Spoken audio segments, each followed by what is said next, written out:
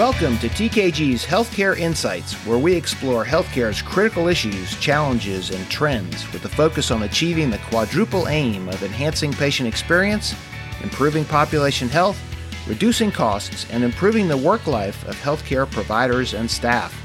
Thank you for joining us today.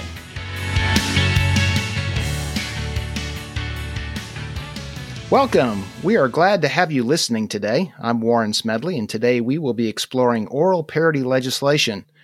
My co-host today is Sarah Pugh, Senior Director with the Kinetics Group. Welcome, Sarah. Thank you, Warren. As an oncology nurse, this is a pretty important issue, and I'll bet many of our listeners will learn a lot from this topic that's not very well known. I agree, and probably only a few people even understand from the title what we're about to talk about, which is why I thought this might make a good topic for a discussion. Sarah, last week I was asked to provide some background information and a status report on any changes to the oral parity legislation that has been floating around Congress since about 2009. The oral parity legislation initiatives attempt to address the substantial out-of-pocket costs that patients are facing when their insurance covers medications under their pharmacy benefit plan as opposed to their major medical benefits. For today's discussion, we'll be using examples that apply to cancer care, but the topic applies broadly to many disease groups. For cancer patients, the traditional chemotherapy treatments are infused in a hospital or clinic setting. These infusions are typically covered by a patient's major medical insurance. Now, disclaimer, every insurance plan is a little different, but in general, this is how they work. Major medical insurance generally has a deductible, a copay, and then once a maximum is reached, the balance of the cost is paid for by the insurance plan during that benefit year. However, many of the new cancer drugs are being produced as pills, oral medications, and these are typically covered by a patient's pharmacy benefit plan, which covers the medications differently than the major medical benefits. Pharmacy plans generally have a substantially higher out-of-pocket cost. So, Warren, why has this become such an important issue to cancer patients in particular? Well, Sarah, we're shifting away from the traditional infused cancer treatments to more oral therapies. I just read the 2020 Magellan Management Medical Pharmacy Trend Report, and they estimated that there are over 700 new oncology drugs in the clinical trial pipeline. Betcher and colleagues, a report that I read, reported that somewhere between 30 and 50% of these new anti-cancer medications are oral drugs.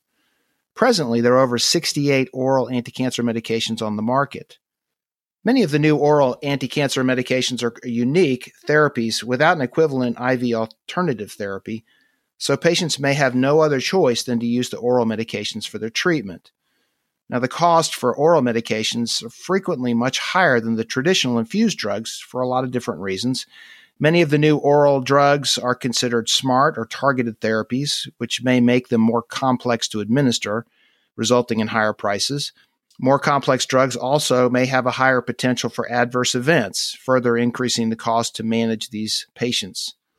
A study by Hong and colleagues reported that the median cost per year of treatment for new oral drugs approved between 2009 and 2013, and that's getting a little bit old in data, was about $156,000 per year. Other studies reported similar findings with annual prices exceeding $100,000 per year, and that out-of-pocket costs can be as high as $30,000 per year. I'm thinking that the high out-of-pocket costs have probably impacted our patients' adherence to therapy. I think you're right. These high prices were found to negatively affect patients' medication adherence to therapy, and there's a lot of literature out there on that. Chen reported that more than one-fourth of patients were not adherent to prescribed therapy due to high out-of-pocket costs for their medication. Kircher, in another study, found that high cost sharing leads to non-adherence and even bankruptcy. Similarly, another study, Mancini and colleagues, they reported that 1 in 4 patients abandoned their prescriptions when faced with cost sharing in excess of $500. Warren, in my experience, even despite the high costs, as an oncology nurse, most of my cancer patients generally prefer taking an oral medication at home rather than having to go to the infusion center and sit for a half a day or even longer hooked up to an infusion pump.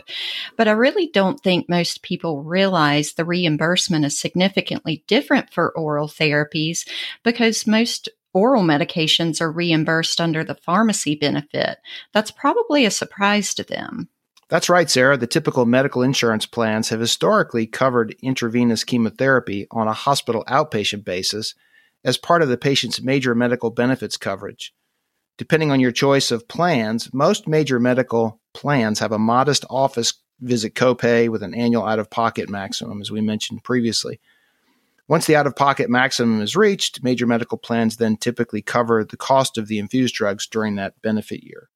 However, oral anti-cancer medications are typically reimbursed in these plans under a patient's prescription drug benefit, which may or may not be subject to a maximum out-of-pocket limit. These plans may also have a tiered structure that increases the patient's cost-sharing responsibility as the price of the medication increases. Patients may actually pay a significant out-of-pocket amount with no annual limit. I bet that's particularly hard for the Medicare populations. Actually, you're right. The National Cancer Institute reports that the median age of a cancer patient is 66 years old. Medicare covers approximately 60% of all patients with cancer in the United States. Medicare plans have significantly different out-of-pocket cost sharing for Part B, which is the major medical benefit, versus Part D, which is the prescription benefit. According to the CMS website, only about 75% of individuals with Medicare Parts A and B coverage have enrolled in Part D coverage. This is a significant problem for them because oral drug therapy is reimbursed as a Medicare Part D prescription benefit. Patients without Part D coverage have no coverage for their oral cancer drugs. For those with Part D coverage, cost sharing can be as high as 20% on prescriptions, resulting in thousands of dollars of out-of-pocket cost to the patient. On top of that, enrollees in Medicare Part D remain responsible after their copayments for up to 5% of the total cost of the drug. A report by Kays and Fink shared an example of a first-line oral chronic myeloid leukemia, or CML, medication that costs approximately $138,000 per year. Now, if we apply this example to a traditional Medicare patient who has a supplemental Medicare Part D insurance plan, and that Part D plan imposes a 5% coinsurance on the monthly cost of $11,500, after the patient reaches their annual out-of-pocket maximum of $6,350, the patient would still incur a $575 monthly out-of-pocket cost with no annual maximum. In the example, just for this one drug, the patient would be responsible for an annual out-of-pocket of $6,900. Wow, that's significant. Warren, a common topic that we discuss with our clients and focus on in the clinical arena and the patient arena is financial toxicity. And as a nurse, I've seen so many patients struggle under the financial toxicity of these expensive drugs. So how does oral parity legislation fit into helping these patients? I've read that most states now have enacted oral parity laws aimed at leveling out the cost differences between the infused and the oral medications. Why doesn't that fix the problem you're describing? Well, I think it was intended to, but the reality is that it falls way short. When we come back, we'll talk about the various efforts to address the differences in reimbursement and the financial toxicity that this is creating for many cancer patients.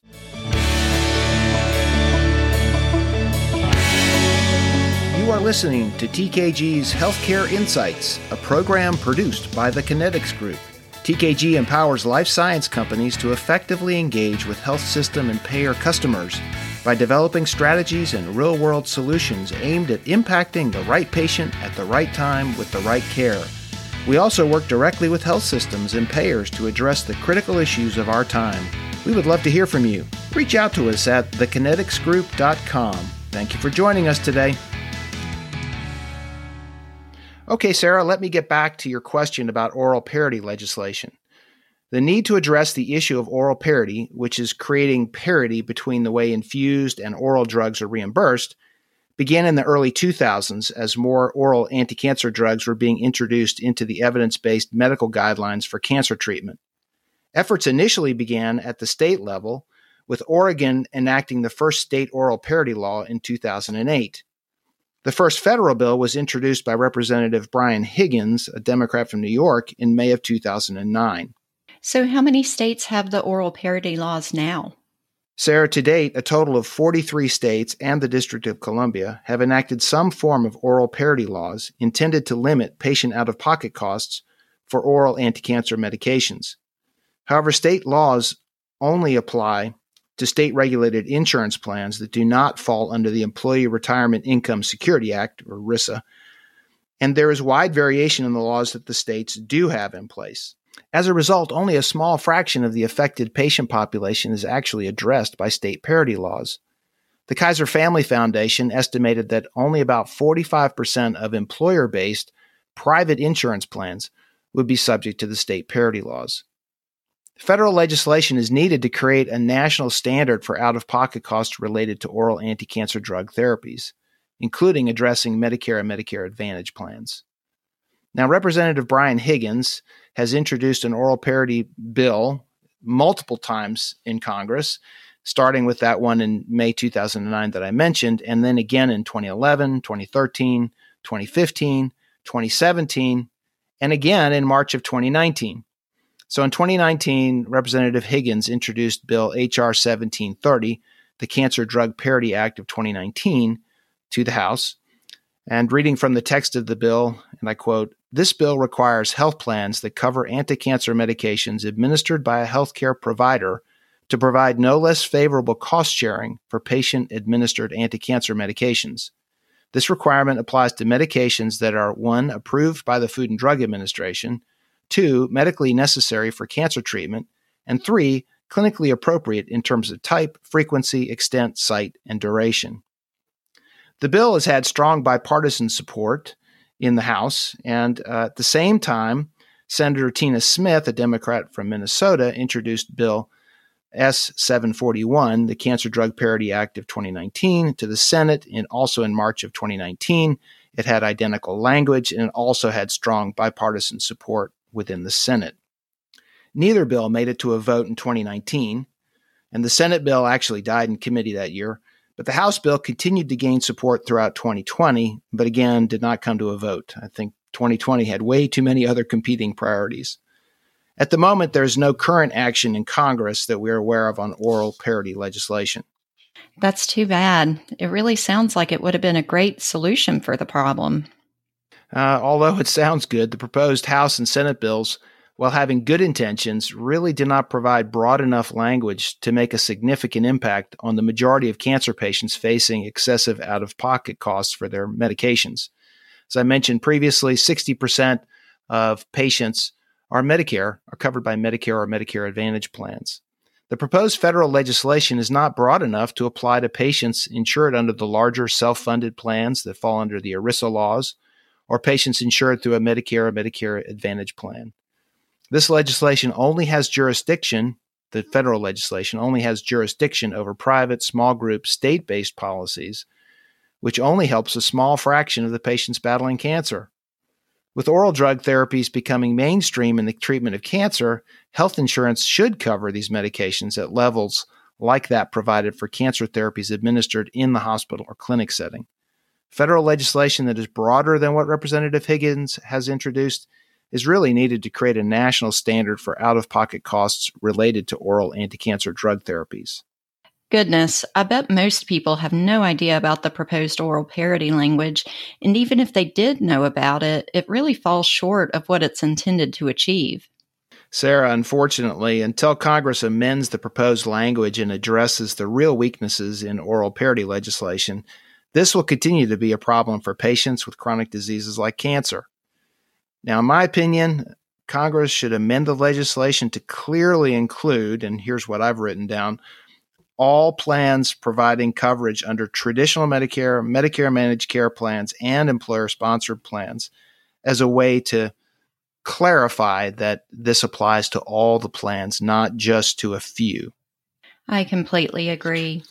Warren, thank you for unpacking some of the complexities of the oral parity legislation and providing some much-needed clarity on this important subject.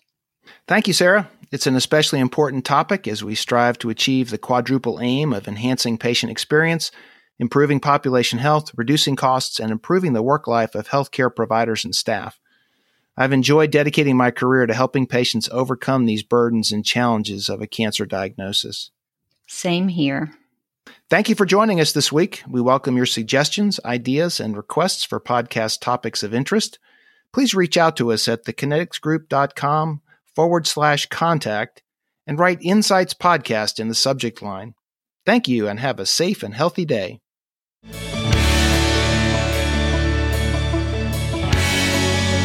You are listening to TKG's Healthcare Insights, a program produced by the Kinetics Group. TKG empowers life science companies to effectively engage with health system and payer customers by developing strategies and real-world solutions aimed at impacting the right patient at the right time with the right care. We also work directly with health systems and payers to address the critical issues of our time. We would love to hear from you. Reach out to us at thekineticsgroup.com. Thank you for joining us today.